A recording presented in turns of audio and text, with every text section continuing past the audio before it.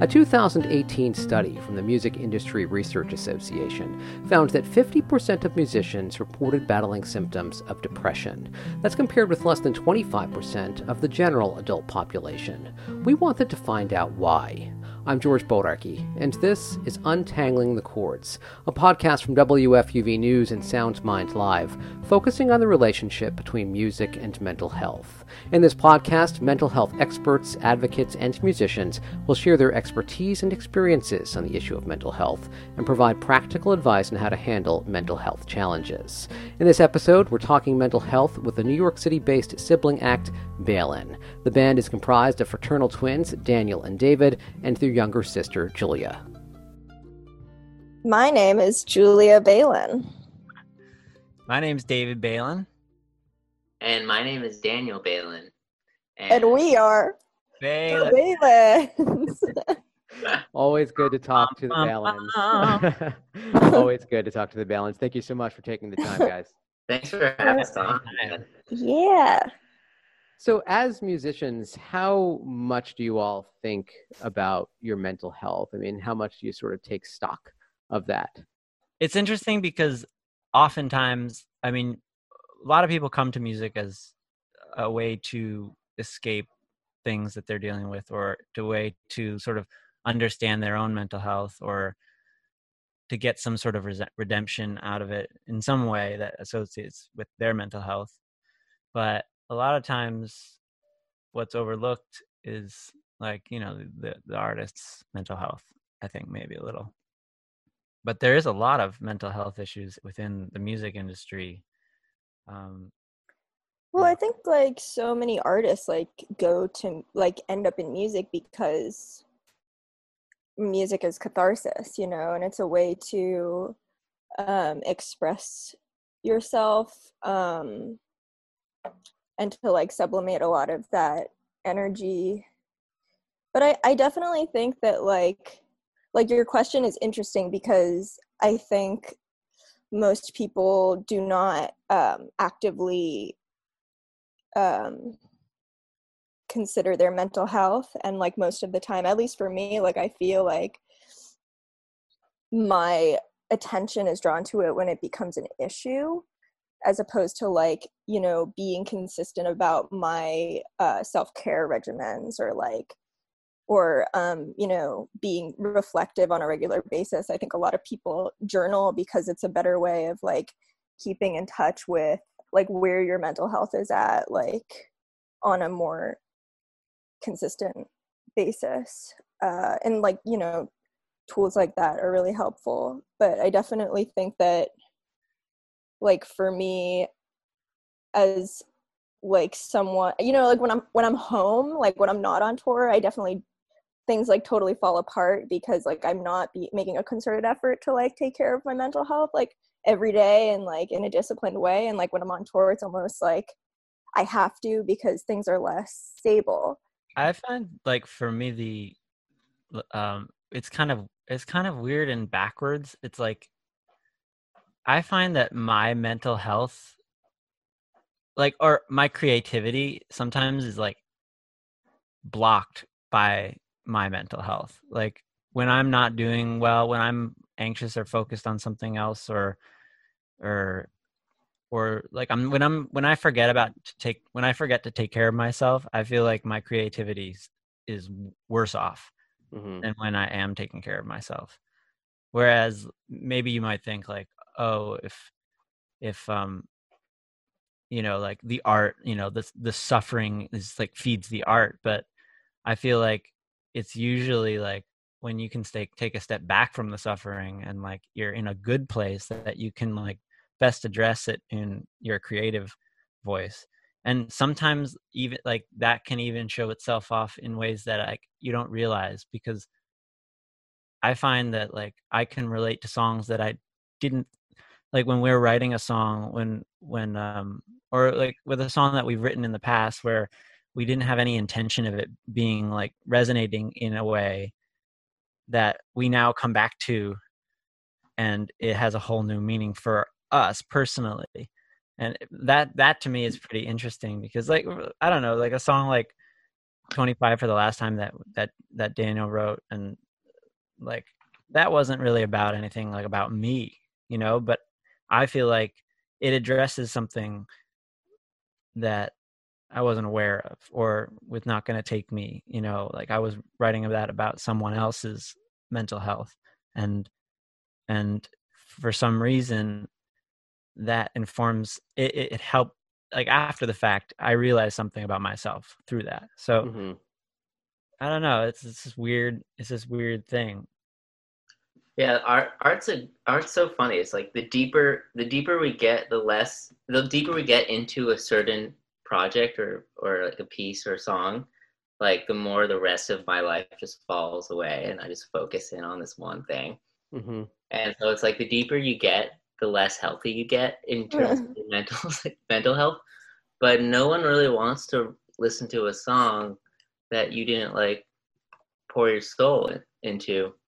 So I feel like, and I always bring up that Adele record, the second one where she, the first record was such a hit and it was about pain and breakup, and then she delivered like the second album to her label, and it was like really happy because she was in love, and they're like, we're not releasing this shit. So she went back and wrote another breakup sorrowful song album, and it was another massive hit. So it's kind of like no one really wants to listen to a happy artist. The more depressed the artist is, the more it translates. So it's kind of a double-edged sword sometimes. Beyond the emotional toll songwriting can have on musicians, life on the road can contribute to mental unwellness. Julia talks more about this chaotic way of living and how it's affected her and her brothers. Just like the lifestyle that like being a musician kind of necessitates is really like intense. It's very like by nature unstable, and like being in a different place every night, and like playing, like having to drive all day, or like be like in a very, very confined kind of like monotonous setting to be on stage, which is like really adrenaline inducing, and like tons of dopamine, and like really, really intense, and just going back and forth between those two like mental states, and then being in a different place every night that's not necessarily familiar or as comfortable as you'd like it to be, or like potentially less safe than you would like it to be, like is really intense. And she also has two shirt brothers who make her tour in a minivan to save money. You're touring in a minivan to save money. I was going to ask you the question. You are. Let's just do it in a minivan. I like the minivan. I'm not complaining here. Well, we're a small band. We're small people. We fit. God damn it. On the other hand, though, I do find myself getting through this whole thing. I am much happier when I'm like writing a song. So if I go a day and I don't write a song, I get sad, and then I'm usually myself and happy when I finish a song. So that's also like another side of it. So, but I think it like has to like everybody's different though, like I think there's a lot of pressure to like produce content, and I think that's also like something that gets a lot of artists down. Like I don't know, there's like this Andre 3000 verse in on Blonde, and it's like I can't remember what it is exactly, but he's like, I thought everybody was writing their own verse, and I like got down because like I wasn't writing all of my own material, and like I couldn't get inspired or something like that. It's something to that effect. Obviously, he says it way better and way faster than I ever could.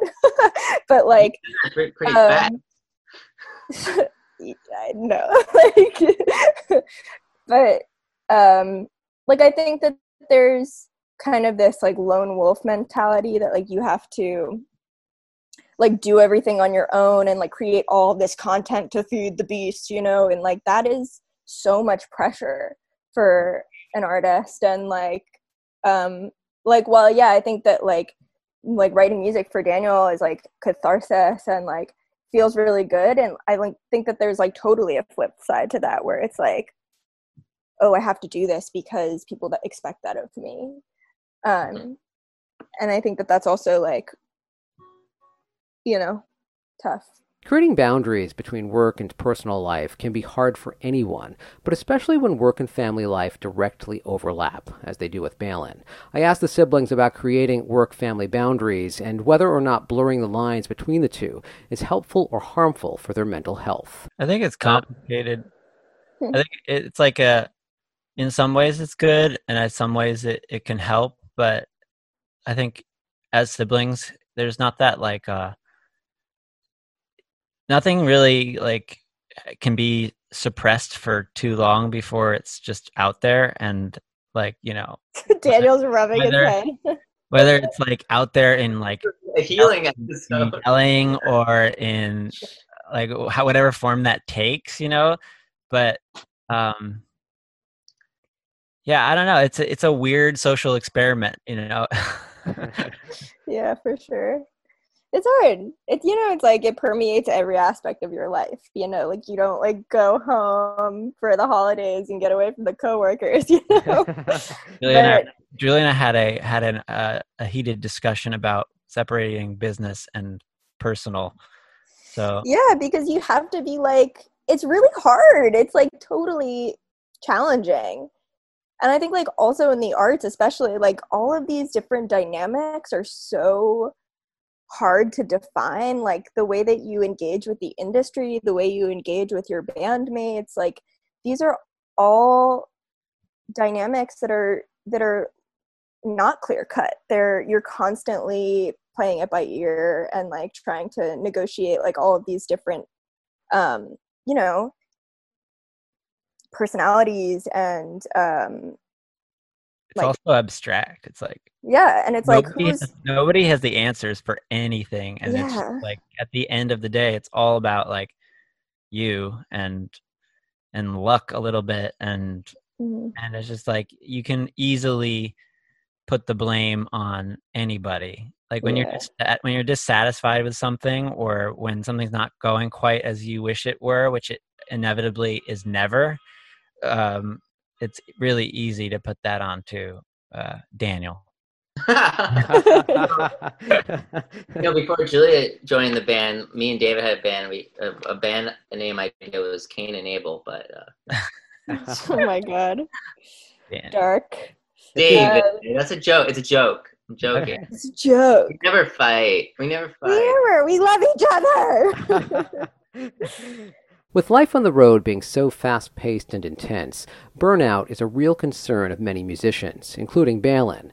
The band talked with me about the less glamorous aspects of tour life, and how despite their exhaustion, they often feel the need to push through for the sake of their career. You kind of take for granted, like, that, like, all of the mechanisms that you use on tour to maintain your, you know, mental health, like, you still need to do that when you're home, but, like, I just take for granted that I'm, like, in a place that I'm comfortable in. And I just like, also like you can see like right here, like this is my toiletries. Like I don't unpack my toiletry bag when I'm home. Like I live out of that constantly. So like there are things that I'm like definitely still working on. Yeah, that's hard. I think it's also hard at the like for like, at least for me, it's like, oh, I get back and it's like, wait, okay. You spend so much time like doing this one thing, and you get back and it's like, well, I want to be productive now. Like, what do I do? What do I like? Do I pursue like things to like make money, to like, you know, like sort of supplement some income, you know? But it's like, wait a minute, like it's like you can't really like, if you're gonna do something, you got to do it 100%. So you can't really be like wear all the hats all the time. So it's a little like, oh well, so you know, when you're on tour, you're wearing that hat. That's what you're doing. You're living, you're sleeping, and you're waking up, and you're, you know, it's like that's what you're doing. It's not like you can, you know, be an investment banker at the same time. So when you get back, it's like, well, maybe I should get a real profession. Well, although like there are people like what David from Amos's band does that, like he's actually an accountant, right? He does accounting like as a full-time job, and also like tours for most of the year. It's crazy. He's awesome. He does that. I mean, I think it's also like important to address like burnout. Like it's so intense to like tour the way that you have to tour as a musician, and like as a growing band. Yeah. And like without all of the money and the resources that like make things like a lot easier, like a bus, like people to help you carry your gear, like roadies are surprisingly not a luxury but a necessity. Like we, you know, like it's like we pack up all of our stuff, we unload all of our stuff, we like drive ourselves, like all of these things, like it's a 24-hour job and you're doing it for, you know, the majority of the year, and like it doesn't necessarily like make up for the fact that like you're home for 2 weeks between tours or something. Like it's not really enough to like kind of recover from that intensity necessarily all the time, you know, especially if you're like already feeling burnt out. And like I think it's really hard to like feel comfortable like turning down opportunities when you're in this position, like when you don't have like a really large fan base to draw from like consistently, and you're like really building an initial audience. Like it's really hard to say like, hey, like I can't do this right now, like I am really burnt out. And you just got to keep going, you got to keep plowing ahead. Right. And I like there's not really any you know, infrastructure for artists to like deal with that. With coronavirus being an ongoing threat to public health, there are still many uncertainties about when life will return to normal. For touring musicians who can't work from home in the same capacity as other professions, the unknown surrounding the pandemic can cause immense amounts of stress. I asked Malin how COVID-19 has affected them as a band and their industry as a whole. It's daunting. We'll be the last thing to come back to its original form, if it ever gets back to where it was. Yeah, I think it's like, for me, the scariest part is the idea that a lot of these in-between venues, the venues that are like really operating like week by week, month by month, are probably, a lot of them are going to close. So, and that's like I'm talking kind of like the 100 to 400 capacity rooms that like are so integral to a band's a band coming up and crowd building on a fundamental level. So that to me is a little scary, because I know all these venues around the country are really suffering. So in as far as that, I'm like, oh well, like, you know, the bands that are like already really, really big, I think, you know, that their stadium tours will just be rescheduled, and I think they'll be okay. But but like for like all the wonderful musicians who rely on that grassroots, and for all like the musical communities that are more local and more intimate, and which makes music so beautiful, it's going to be a much longer process. And but so that's daunting. I think the something that's positive that has come out of this, I think, is just the sort of open-mindedness to finding creative ways to reach people, and to finding creative ways to maybe even make money where you don't have to rely on like being on tour, and maybe you can focus a little more on your mental health. Although this room has become a little more entrapping than a minivan at this point. What's been getting you all through? Anything in particular? Binge watching anything? I think baking, cooking. Yeah, I like cooking. I like trying to figure out how I'm going to stretch like one vegetable across like 5 meals, or like take a chicken. I got a roasted chicken to last for 7 meals, and I think that's pretty good. Wow, that's so impressive. There was there was like a roast chicken with potatoes dinner. There was like 3 salad lunches with chicken salad, and then I took the bones and I made a bone broth. So that like made soup with that. So it was good. You got to use the whole thing. Daniel, what about you?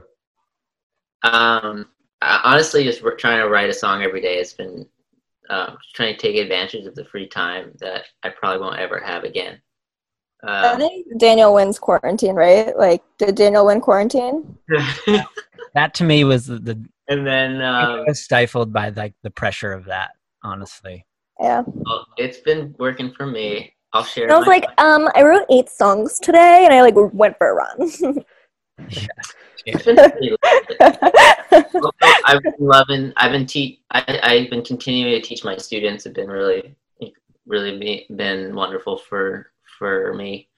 I mean that when I get back from tour, usually that's what kind of gives my life a cornerstone. Just my students. I really enjoy that, and just trying to stay creative. Daniel, you're going to share some music with us today, right? You have something you're going to perform for us? Yeah, I was going to play a song from our record that I've been kind of thinking about lately with all the things going on. It's a song called Eyelashes, and I don't usually play guitar on it, but I'm going to give it a go. Is it okay? Julia David, is it cool if I play this song? No. Yes. No and a yes. So that means go for it. I'm excited. We didn't really talk about what we were playing, so I'm just... I think that's a good choice. This song's about this girl that we met who on tour, who told us that when she was growing up on the Lebanese border during the Second Lebanon War, said when she was a child she used to pull out her eyelashes to keep wishing for peace. So this one is inspired by her story.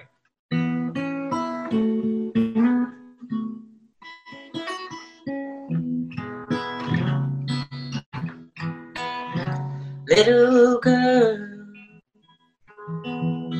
living in a war-torn world,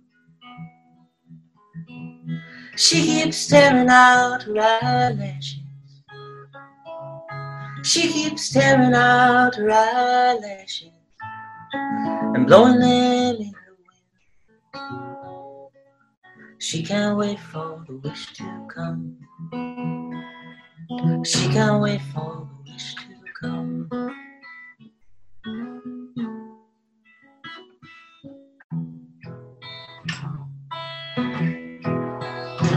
Little boy saving up his hard-earned pay, he throws it in a well one day. He throws it in a well one day, like a river on the run. He can't wait for the wish to come. He can't wait for the wish to come. Child with eyes that know, we can try. We can try, but we can't control where the wind blows.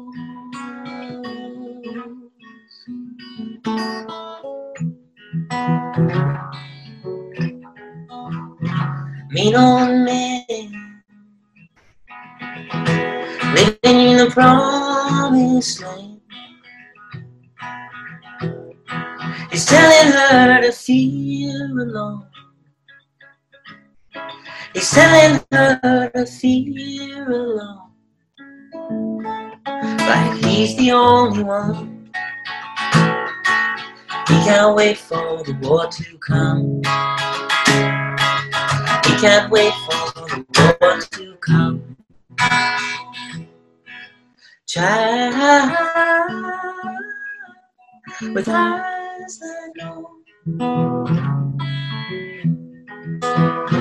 we can try. We can try, but we can't control where the wind blows.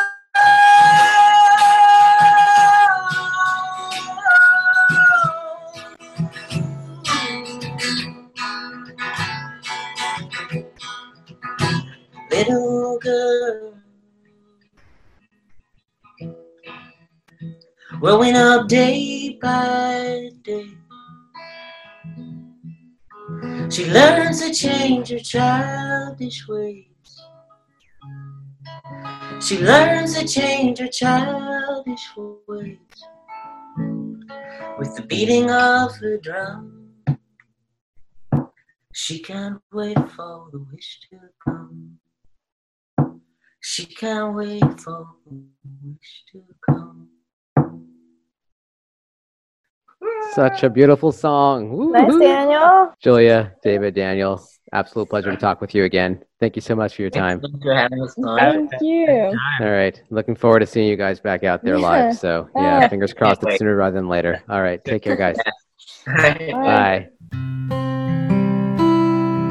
The relationship between music and mental health is certainly a tangled one, but at the end of the day, music can help keep us all mentally healthy. Next week, we'll work to keep untangling this issue by talking with Sound Mind Live, an organization that works to create an open dialogue about mental health for musicians and music lovers alike. Thank you for listening to Untangling the Chords. Our writer for this episode is Rebecca Gutierrez. If you or someone you know is struggling with a mental health issue, there's a list of resources at soundmindlive.org/resources. Our music is courtesy of Blue Dot Sessions. I'm George Bodarky. See you next time.